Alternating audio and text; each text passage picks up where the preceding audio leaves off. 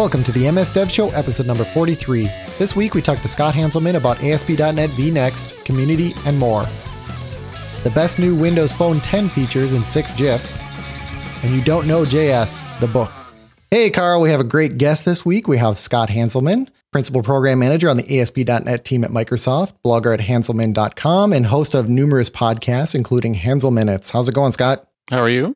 I am good. Thanks for coming on the show. We really appreciate it. Oh, it's my pleasure. So real quick, we're going to talk about our feedback for the week. So we had 2 people put on Twitter statuses. So what were those, Carl? Do you have those handy? Yes, we had Aaron Morell. It looks like he's from New Zealand. He heard about us through our previous guest, JD Trask. He said it was a great podcast, and he found out why his screens didn't turn off, because we talked about how Chrome can disable those power settings. Mm-hmm. So thanks, Aaron, for the positive comments.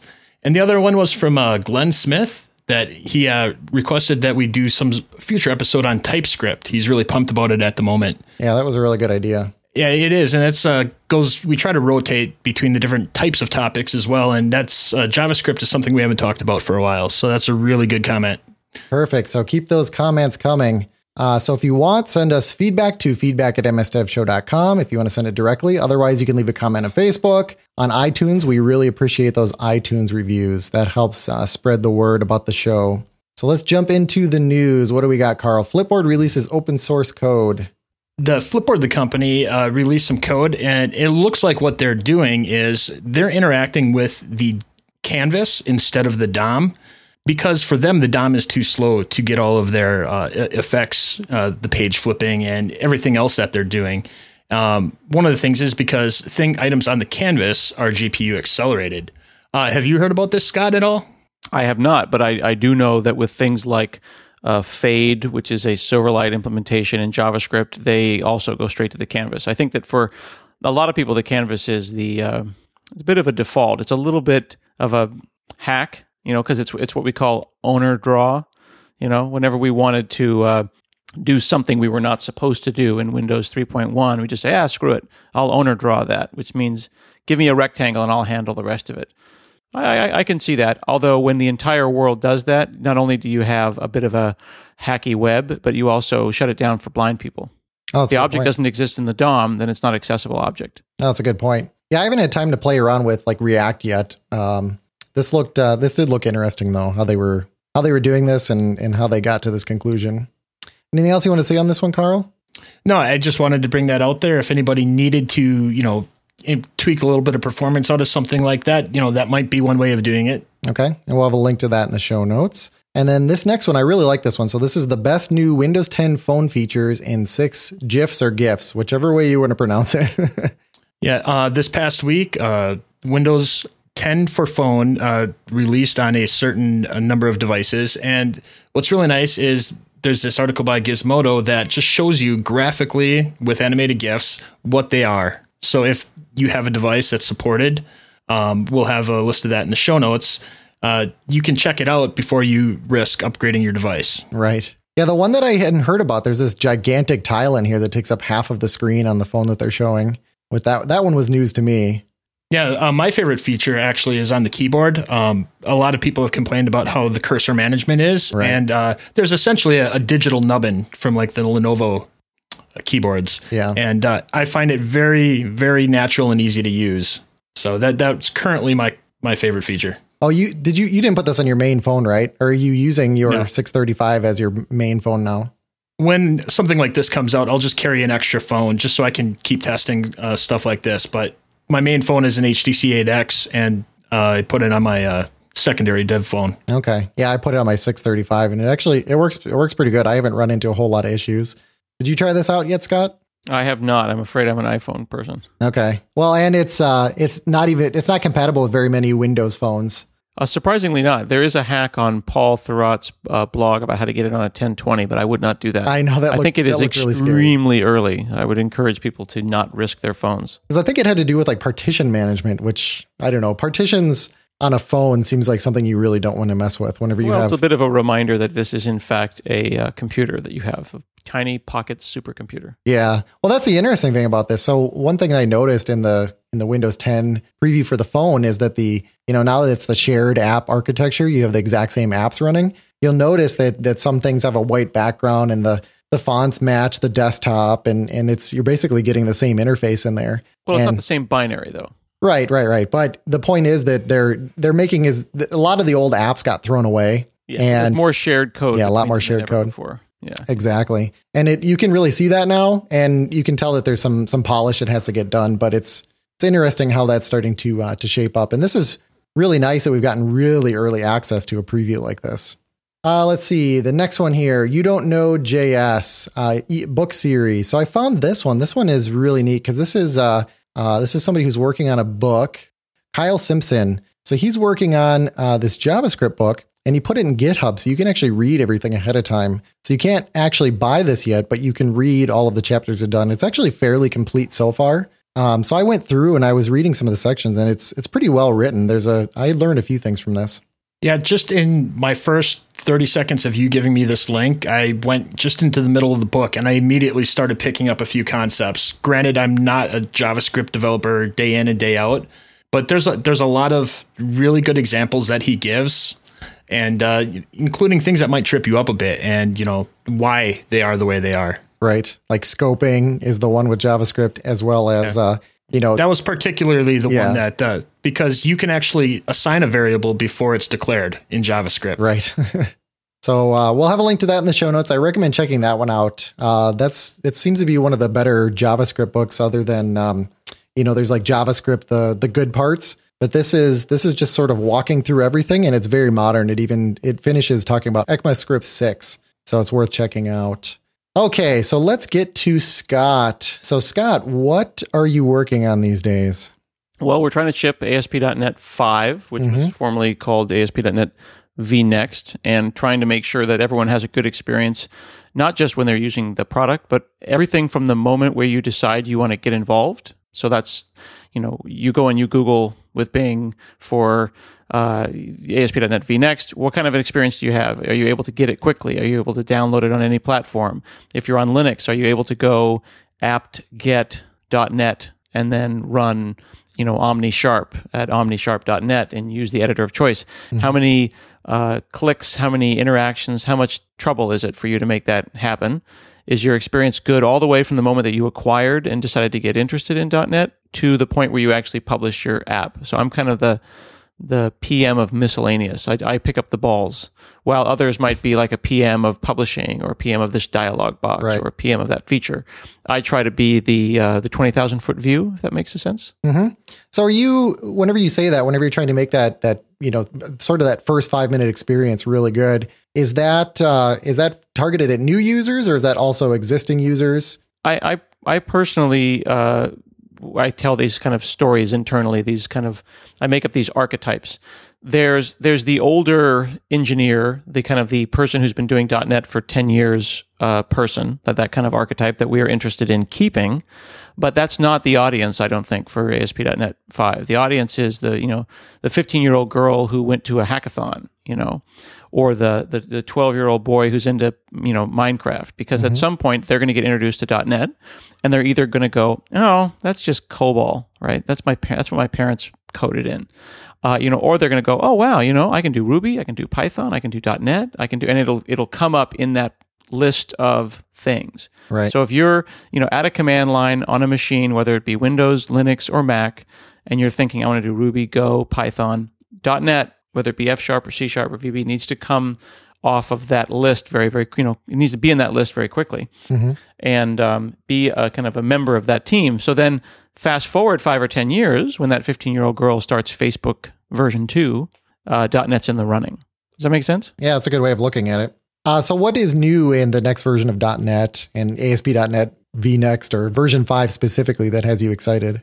Well, certainly cross-platform is the obvious thing. Right. Just the idea that the core CLR is now open source. And I went and did an interesting blog post, actually, where I sucked in the core CLR GitHub repository into Power BI. Yeah, I saw that. That was very cool. Isn't that cool? It's surprising, though, wasn't it? Yeah, I hadn't looked into Power BI much. We talk about it quite a bit. I always talk about the getting data into Azure and then storing it. And then it's always sort of a small discussion, and then you can make sense of it and do these really cool things and make it look really cool for the end user.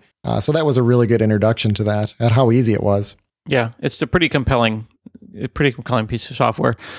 So running cross-platform, of course, I'm really excited about OmniSharp, kind of an open tools platform for working with any editors. If people are not familiar, they can go to omnisharp.net.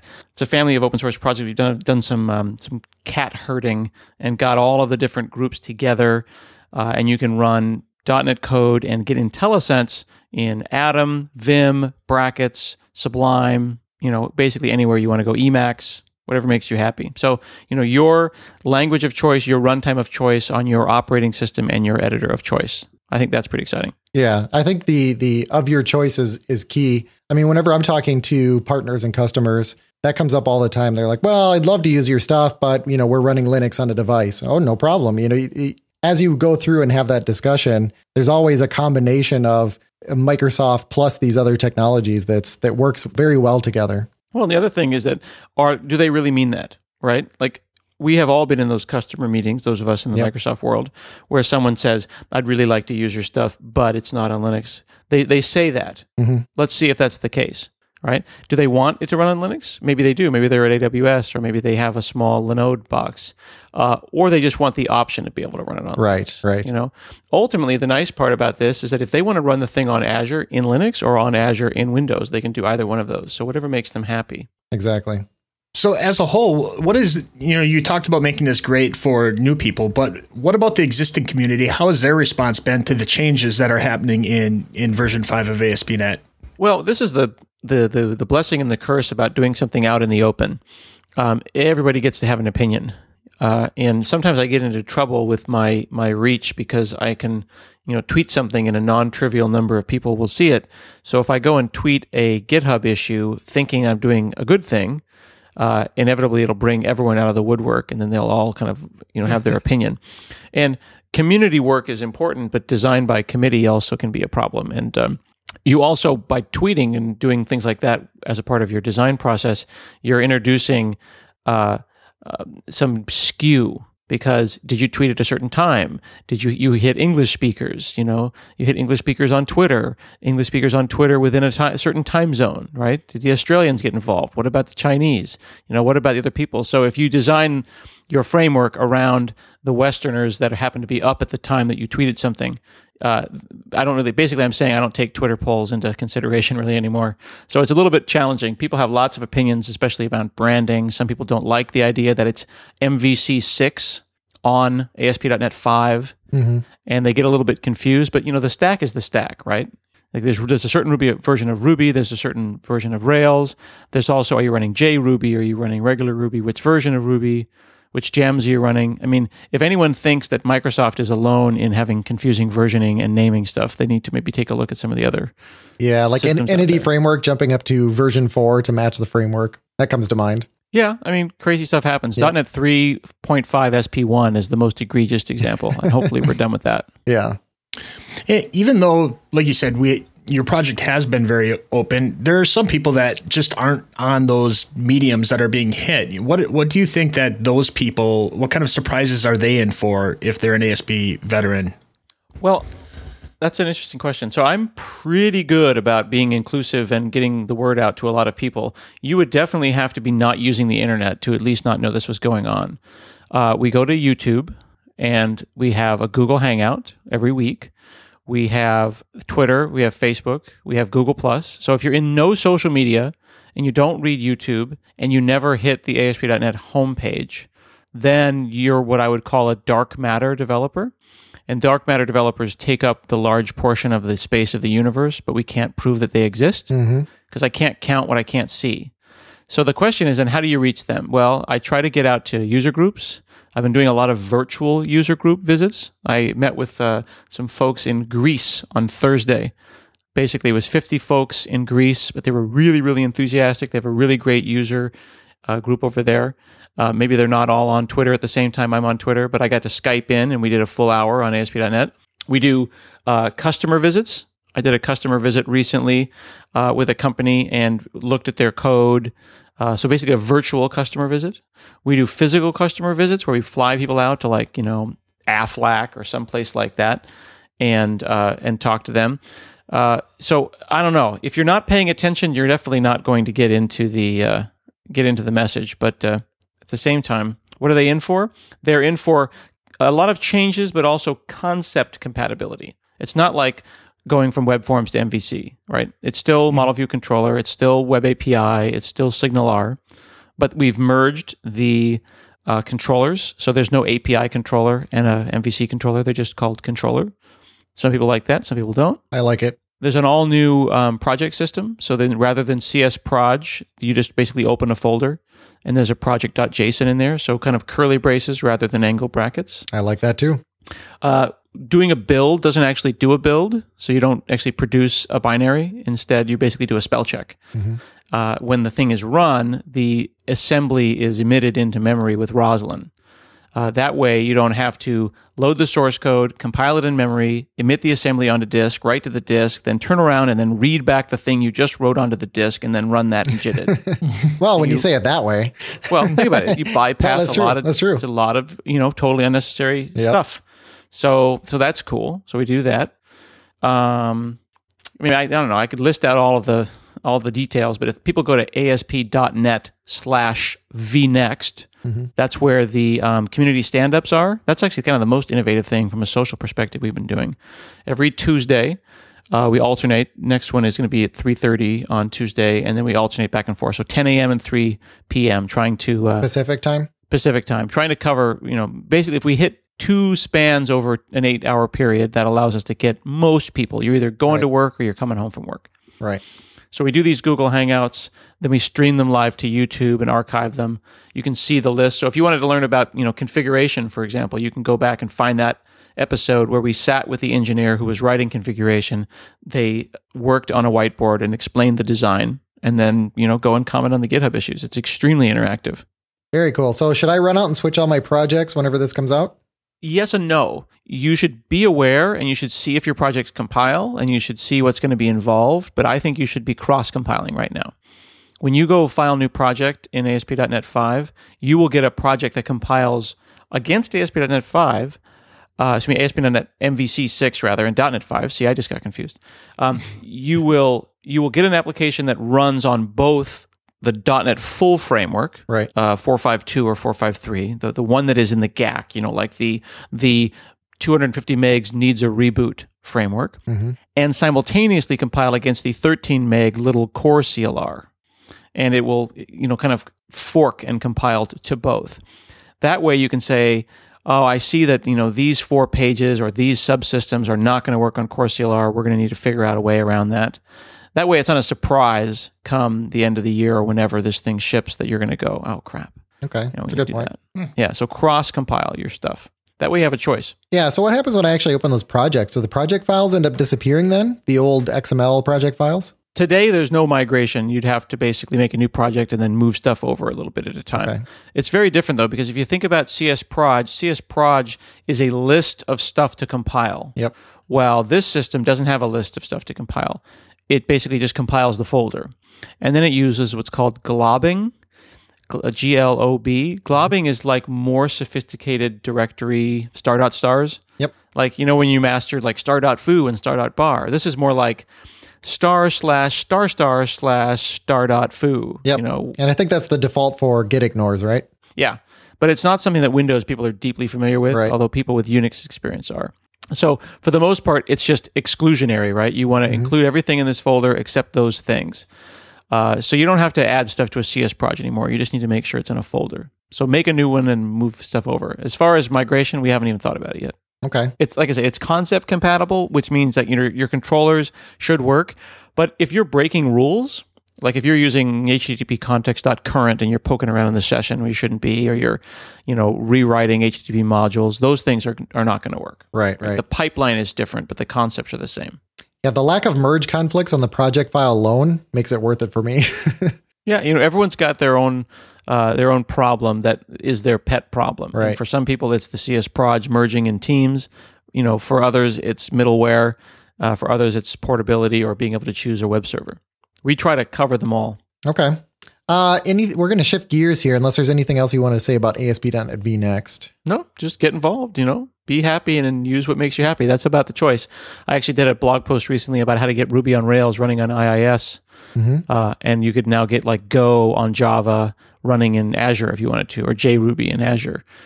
This Microsoft is not your grandmother's Microsoft. It is all about choice. So if people ask me questions, not very often, I just come back with use what makes you happy. Right. And these pipelines tend to be extremely extensible, like you mentioned. I mean, you can plug your rendering engine and your pipeline of choice in wherever you want, generally speaking, these days. Yeah. A lot. Most good open pipelines are extensible, and that is the success. That is success if you think about an open pipeline. Yep, exactly. Okay, so shifting gears to community. One thing, so a lot of these questions are just things that I've kind of wondered and wanted to ask you for a long time. So we just sort of compiled these, and this is a good chance to ask them. It's just like the lightning round here. Yeah. It's like a slow, long lightning round. A slow, tedious lightning round. A slow, tedious lightning round. So I'm curious if you feel, I kind of feel like blogging has gotten less important these days. Like my blog used to be, it wasn't like the most popular blog in the world, but I got a fair number of hits, and it seems like it's dwindled over time. And I think part of that could be attributed to, it could be my fault as well. But it seems like people have shorter attention spans. It's more, who can make the better Twitter headline. And that's kind of that was one of the driving forces behind starting this show, is that we know a lot of people listen to podcasts while they're, working out in the gym or doing something like that. So I'm kind of curious if you think that blogging in general, if it's gotten any more or less important than it was, say 5 or 10 years ago. So I was with you at the beginning part of your first sentence, and then when you said less important, you lost me. I don't think it's less important. I think people are lazy. I think it's easy to tweet. And I think, with all due respect to the friends that I have who do work for places like BuzzFeed, it's the BuzzFeedification, the Huffington Postification, I compiled the core CLR and you won't believe what happened next. That kind of crap is easy. Mm-hmm. It's lazy. It's TMZ. For programming. And I think that Twitter came out and people were like, long form writing sucks. At the same time, though, outside the tech community, things like Medium, Medium.com are making blogging, or quote unquote blogging, maybe not blogging where you own your own domain, which I still think you should, but long form writing is as important as ever. I think just programmers are lazy. People will think that I'm being punitive. I think it's just they don't make me feel like they're heard. But I'll tell you this. An angry tweet, a complaining tweet, a passive-aggressive tweet is not going to get me or anyone on the .NET team to change a product. That's a good point. It's just going to make you look like a jerk. There's a lot of Azure's down. These people suck. Oh my God. Oh, those putts is over. I mean, every freaking day I get these passive-aggressive subtweets about some product they don't want. And apparently you have the time to just, be a jerk, which is effectively, a mean tweet is the technological equivalent of putting a rudely phrased Post-it note under my windshield wiper and expecting me to change my behavior. and what what people that don't work at Microsoft don't understand too is that I'm sure you get this as well. Like we essentially own like everything that Microsoft has ever done and everything they're doing today and what they ever will do. I get random questions and complaints about things that I have no influence on. And I'm sure you do as well. Well, I'll certainly try to route them. I will always try to help. But my little rant there, my little complaint is just that, do you really think that you're going to catch more flies with vinegar like that? You know what I mean? Right. It's not going to happen. So yes, blogging and long form writing is absolutely important. And a number of times I have to explain to people that if you want to fix something, give me a bug report. And if you want to fix something that's a larger problem, that's not a bug, but more of a philosophical one, a well-phrased, thoughtfully written, long-form post with kindness, I can link to and I can give to my vice president. But a nasty tweet, there's not enough that can be said in 140 characters. Unless it's a screenshot with a yellow screen of death, I'm not interested in that opinion. Right. That's a good point. Get involved and stop complaining. No, really good point. I'm still here. I've been here 7 years. I'm pushing. You know what I mean? Mm-hmm. Let's push together. Right.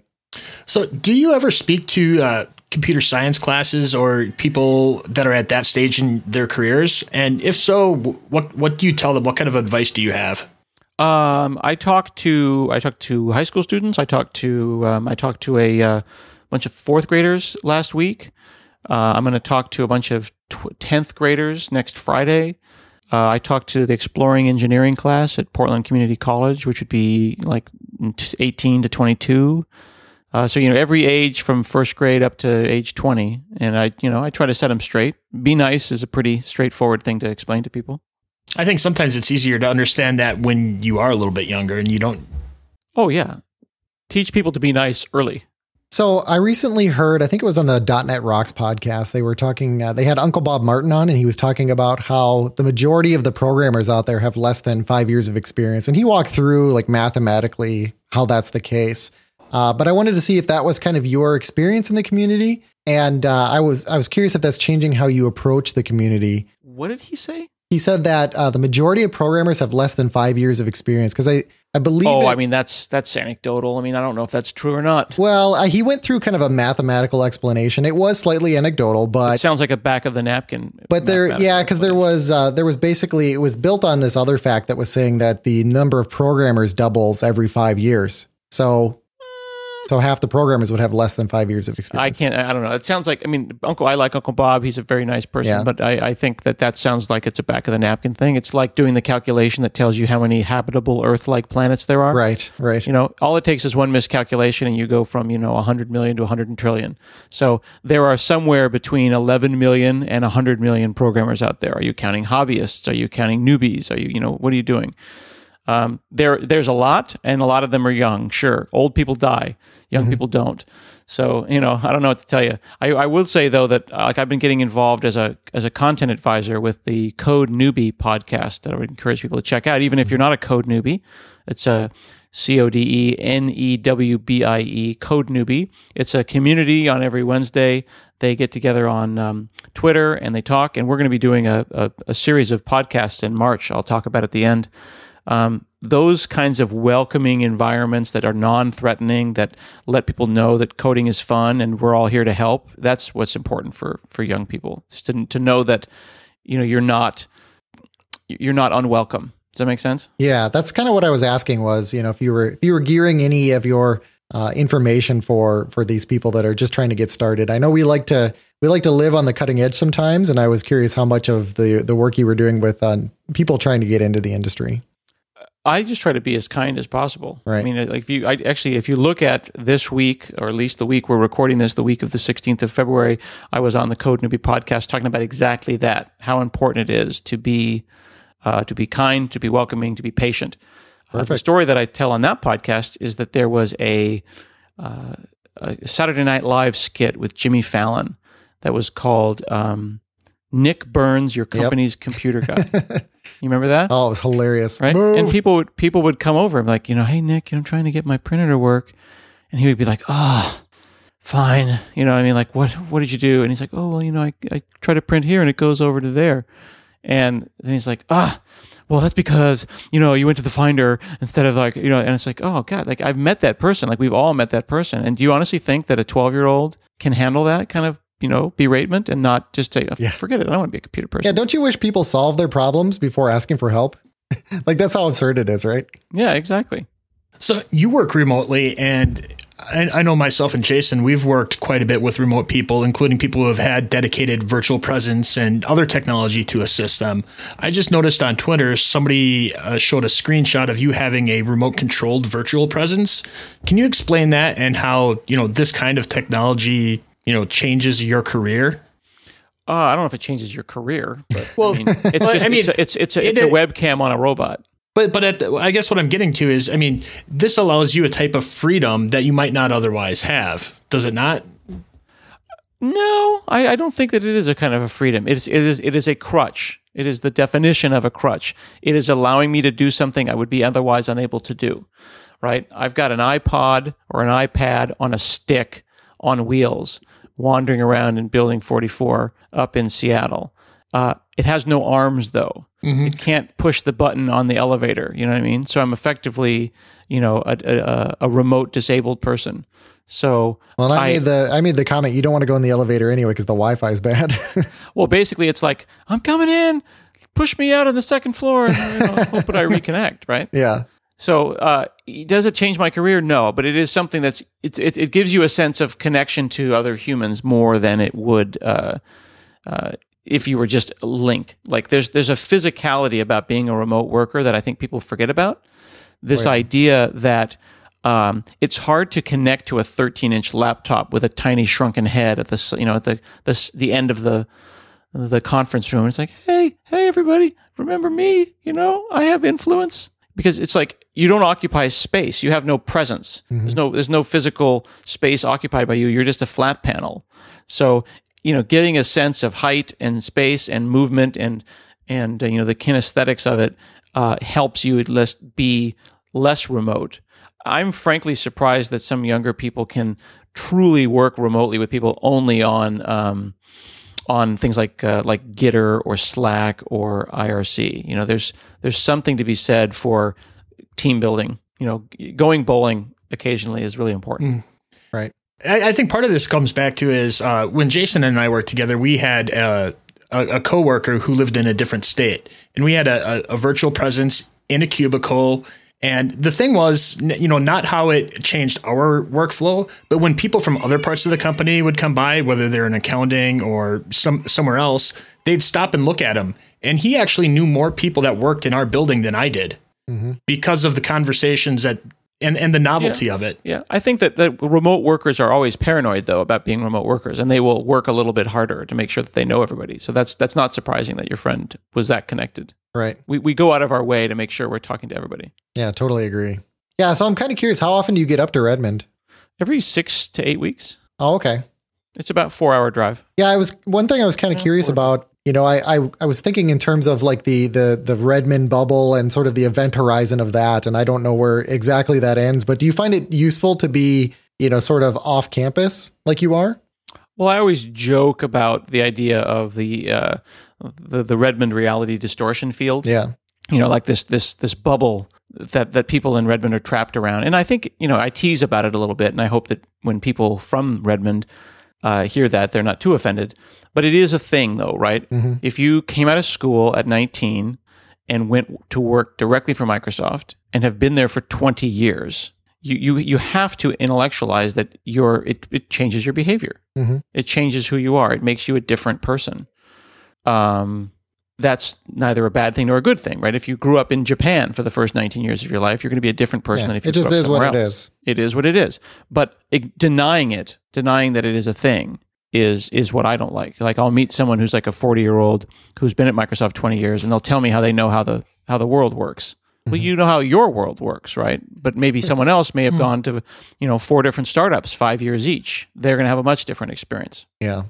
So can you tell me about some of the experiences you've had recently with your 3D printer? I saw some of your initial stuff talking about it, and I don't have one. I've always kind of been interested in them. So can you tell me what it's been like owning one? Yeah, we're jealous, of course. Well, so people have said that, like, oh, wow, and some people have even kind of said that, I'm glad that you have the money to buy a 3D printer, but that's silliness. Yeah. Because I went and I gave this presentation to these third graders about the 3D printer, and they were like, oh, you must be rich. And it was like, well, who here has a Wii? And like hands go up. Yeah. Who here has an Xbox? And, most of the hands remain. I said, okay, well, the 3D printer cost as much as the Wii plus the Xbox. And then they got it immediately. They got the value proposition, the idea, like I just said value proposition in the context of a third grader. I need to move farther away from Redmond at this point. Yeah. But, that made them realize that, wow, okay, I could have had the Xbox or I could have bought the 3D printer. Right. They are different things. It just, it costs $599. And I have had definitely $599 worth of entertainment out of the thing. So already, if I stop using it today, I've got my money's worth. It is 100% within reach of most people. That's pretty cool. Now, anything, talking about these kind of technologies, is there anything else that you're interested in, but you just haven't had time to dive into? Like in life or in 3D printing? I guess either. I guess I was thinking more in life, but there's a lot of stuff out there we could all do. There's a whole wide world, right?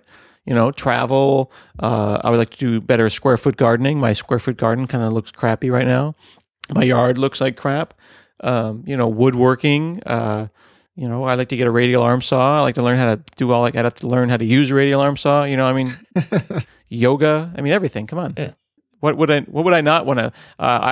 Napping. I was considering Olympic level napping at some point. So back to the 3D printer. I'm kind of curious. Nice curious. Segue. Yeah. I'm kind of curious if, that one didn't pan out. I'm kind of curious, like, what have you printed from the 3D printer that's been useful that might actually justify something like that? That's been useful? Yeah. Have I printed $599 worth of useful stuff? Well, I'm guessing probably the answer not. I probably printed about $50. No, I printed about $50 worth of useful stuff. I printed a bracket that I can hang my vacuum cleaner on the wall in my garage. Okay. I printed, toys for the kids. I printed a stand for my TV set. I printed a camera holder for my Raspberry Pi. I printed a couple Raspberry Pi cases. This is not video recorded, I assume, so I can't really hold it up and show it to you. I printed a bunch of stuff to help the printer itself, the base for the thing, the 3D, the spool for it. I printed a vase and a pencil holder for my dad. I printed a bracket for his broken vacuum cleaner because one of the loops that holds the wire broke. You give me a room full of broken remote controls and I will print the battery cover doors for them, my friends. So, am I doing useful work? Yes, I'm doing the good Lord's work. Absolutely. Okay. I was kind of curious because it's one of those gadgets when I'd love to figure out a way to justify it, but if you're just I'm doing as much work as someone who got a radial arm saw and they're trying to figure out, what am I going to build, right? For a while, they're just going to cut a bunch of 2x4s and then eventually they'll build an armoire, but baby steps, right? Yep. So you recently had an amazing AMA. For people who don't know, that's Ask Me Anything on CareerDean. That was the first time I ever heard of that site. So I was kind of curious if there were any questions that you were hoping that would be asked that were not. No, I did probably more. According to the guy who runs CareerDean, I did more questions in that hour. I think I did like 144 questions in an hour. Yeah, it was pretty complete. The trick was I was dictating with my little startup application, so I was able to type faster than, quote unquote, type faster than other people could. Okay. No, it was pretty good. It's basically lots of questions about interviewing and junior engineers and all that kind of stuff. CareerDean they're doing a pretty good job of marketing. I must give them credit for that. They're doing AMAs, a couple of 2 or 3 a day right now. Okay. It's pretty neat. So talking about Microsoft and about, kind of the bubble and press, I'm kind of curious, sometimes I feel like Microsoft can do no right. I've heard people say like they could announce a cure for cancer and they'd still get bad press. So I'm curious if you think, how hopeful are you that perception is going to change over time? I did a blog post a while back called Microsoft Killed My Pappy. Mm-hmm. And, if Microsoft does in fact kill your pappy or destroy your world or, discontinue Fox Pro, you're probably going to be mad forever. I think things like the Xbox help. I think things like the HoloLens will help. I think that having a really nice CEO is helpful. Yeah. If Windows 10 is better than Windows 8, that'll be cool, right? If monotonically increasing numbers continue to get bigger as they should, Windows 10 and Windows whatever get better and better. I think it's not something that you're going to undo in a year, right? Mm-hmm. It's only been a year or two since Windows 8, and it's been 5 or 6 years since Vista. It's generational, right? I think that at the same time, though, if Apple keeps, I have an iOS, I have an iPhone 6 right now, and it's ridiculous. It's very unstable. It crashes a couple times a week. Definitely, like iOS 8 is the Windows Vista of iPhone releases right now. And if they keep doing stuff that's lame, if Google keeps, doing creepy stuff, it's going to all even out, and I think we'll all be equally evil. Right. But I don't know. The other thing to remember, though, is that I care about Microsoft as a larger company. I can only influence the one piece. So I worry about the open web platform and try to stay off the consumer stuff. Yeah. I am just I am a user of Windows. I don't have any secret builds of Windows that work differently than anyone else's. Right. No. So back to your AMA. So you had a lot of questions in there about people, it seemed like a lot of people were sort of fishing on how do I get a job? How do I get into Microsoft? And I'm sure you get asked that all the time. So what is your usual answer to that? I remind people that being a social developer is extremely important. All the resume succeeds in doing is getting you the interview. And then from that point, you actually have to talk or perform or whatever, right? So personal relationships aren't cold calling someone and asking them to get you an interview. or meeting someone at a user group and then 5 minutes into that meeting asking them to get you an interview, right? It's about meeting someone, going to bed, waking up the next day, seeing them a second time, and being consistent. You see what I'm saying? Like it's that second meeting that's important. And I think people forget that. I am much more likely to help out someone that I've seen over the course of a year at a user group. And each time I see them, they are cheerful and positive and upbeat, and then, 8-10 months into it, they're like, hey, I'm looking for a gig right now. Oh, all right. Let me see what I can do. I'll ask around. That's social development. It doesn't have anything to do with typing in a keyboard. It has nothing to do with hotkeys or picking the IDE of choice. It's just about being kind, awesome, consistently. So get out there. And if you take a look at getinvolvedintech.com, that is a 2-hour-long movie, documentary that Rob Connery and I did, and we convinced Pluralsight to release it for free, so people can watch that with no sign-in. Getinvolvedintech.com. I didn't realize that. I thought you had to be a subscriber. It is absolutely free, and I would encourage you to spread the word about that. Give it to anyone. It tells you all about GitHub and blogging and Twitter and Stack Overflow. Free. Okay. Yeah, because I talk to the local university every year. I always talk to the computer science class. Absolutely. And that's something I'm definitely going to pass on to them. So I think that's the most, well, I shouldn't say that it's less important any other time, but that's probably the time that they need to understand that, right from the beginning. Okay, so our Azure pick of the week. So this is a quick one. I'm going to have a link to this in the show notes, and maybe I'll put the audio at the end of the show. But this is a video that is less than 2 minutes, and it's describing Azure in less than 2 minutes. So if you've never done anything with Azure, this is a pretty good video. Have you seen this one, Scott? I think it's actually titled Supercharge Your DB with VMs. And I think that seems a little... It was a little misleading. And you're telling me it's actually not Supercharge Your DB with VMs? It's what's Azure in 2 minutes? Yeah. Because with, not to pick on your pick of the week. Yep. But if you go to azure.com yep. and you click on Getting Started, there are 2-minute videos there that just happen to be written by and performed by yours truly. Yep. And they are literally 2 minutes long. Okay. I will check that out as well. I don't think I've seen all those. No, that's a good point. No, just azure.com, click on Getting Started, 2 minutes, 49 seconds. Okay. We'll link all these in the show notes, the one that I had, and we'll link the one on azure.com. Thank you. Yep. Okay. App of the week, Carl. So we actually each have an app of the week. So I'll go over mine real quick. So mine is GPS Calculator Pro. This is a really cool app that I actually installed probably a few months ago. And then I started playing around with it and I realized how cool it is. So I'm going to show it. I know we don't have video, but I'm going to show you guys. It's loading up right now, but this thing has everything. So it's a GPS app for your phone. You can calculate distances with it, compass navigation. There's an altimeter in here, sun, moon, time zone. Let's see here. Area calculation. So if you have a piece of property, you want to walk around the perimeter, you can figure out what the area of your property is. Location projection. Conversion between different types of GPS formats. And then there's a trip computer in here. And what's really neat about this, you can actually use this for free. It will actually track your points every few seconds. And this works like if you're on an airplane and you're sitting by a window, you can actually start this app and it will tell you your altitude, your ground speed, and then your coordinates. And you can actually sit there and log that. And if you have the paid version like I do, you can actually save that out to OneDrive. And then you can open it up in Excel and start playing around with that data. So it's a pretty neat app if you're kind of a data nut, or if you do anything with just kind of raw GPS navigation. It's a really neat app. So I'll have a link to that in the show notes. And my app of the week is the Windows Insider app. Now, if you have one of the supported devices, which is various low-end Lumias, we'll have them in the show notes. You can go to insider.windows.com. and sign up to be a Windows Insider. Once you do that, you download the Windows Insider app, and then that'll unlock your phone to get the updates for Windows 10 for phone. We'll also have some links to what that all gets you.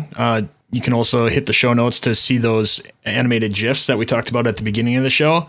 But if you have an extra device laying around, probably not a good idea to do it on your main device. I would check it out. And then if you don't have a device, you can grab the 635. How much is that right now, Carl? It's $49 on Amazon. $49, and it's actually a good phone. Like my wife is looking at that over her iPhone 5, and she's like, I think I could switch to that. So she keeps asking me about it, but I might get her one. If it weren't for the camera, I would say, it's a very functional and good device, but they can't match it on photos. No, that's a good point. And having small children like you do, I wouldn't switch away from it. That's a good point. Just for the camera. Okay, Scott, we play a game here that I'm sure you're not familiar with. It is called You Gotta Be Kidding. So you got to pick a number between 1 and 4. 4. Okay, and then I'm going to ask you a question here and you have to answer this. Would you rather be extremely lucky or be extremely smart, but not both lucky and smart? I reject that. The card, you can't argue with the card. Luck is, what do they say? Luck is is opportunity and preparedness. Yeah. So yeah, if you're smart, I presume you'll be able to prepare. Therefore, you will be both lucky and smart. So I reject your idea. I would rather be smart. So it sounds like you're picking the second option. Luck will happen automatically. Okay, Carl, what do you want to pick here? I'll pick number 2. Number 2. Would you rather be born with an elephant trunk or a giraffe neck? I can see many uses for an elephant trunk. It's strong. You can pick things up. Elephants were pretty graceful. I imagine myself, if I had a long neck, just hitting myself on the door. You want the elephant trunk. If I had to choose, yes. Okay. It is done. Okay, Scott, thank you so much for coming on the show. Where can people find you if they want more information? They can Google for Scott, or they can go to Hanselman.com. Yeah, and this is like the longest list of links I've ever seen in the show notes, so I'll include all of those for you. That's good. And Carl, where can they find you? You can find me at wpdevguy.com or on Twitter at Carl Schweitzer. And you can find me at ytechie.com or on Twitter at twitter.com/ytechie. So Scott, thanks again for coming on the show. We really appreciate it. It was great talking to you. My pleasure. Be sure to subscribe by searching for MS Dev Show in your favorite podcasting app. Leave us a review at iTunes, Stitcher, Player FM, or your podcast aggregator of choice. Visit us at msdevshow.com where you can leave comments, check out our links, show notes, and more. Visit us on Facebook at facebook.com/msdevshow. You can send us your comments and feedback directly to feedback@msdevshow.com.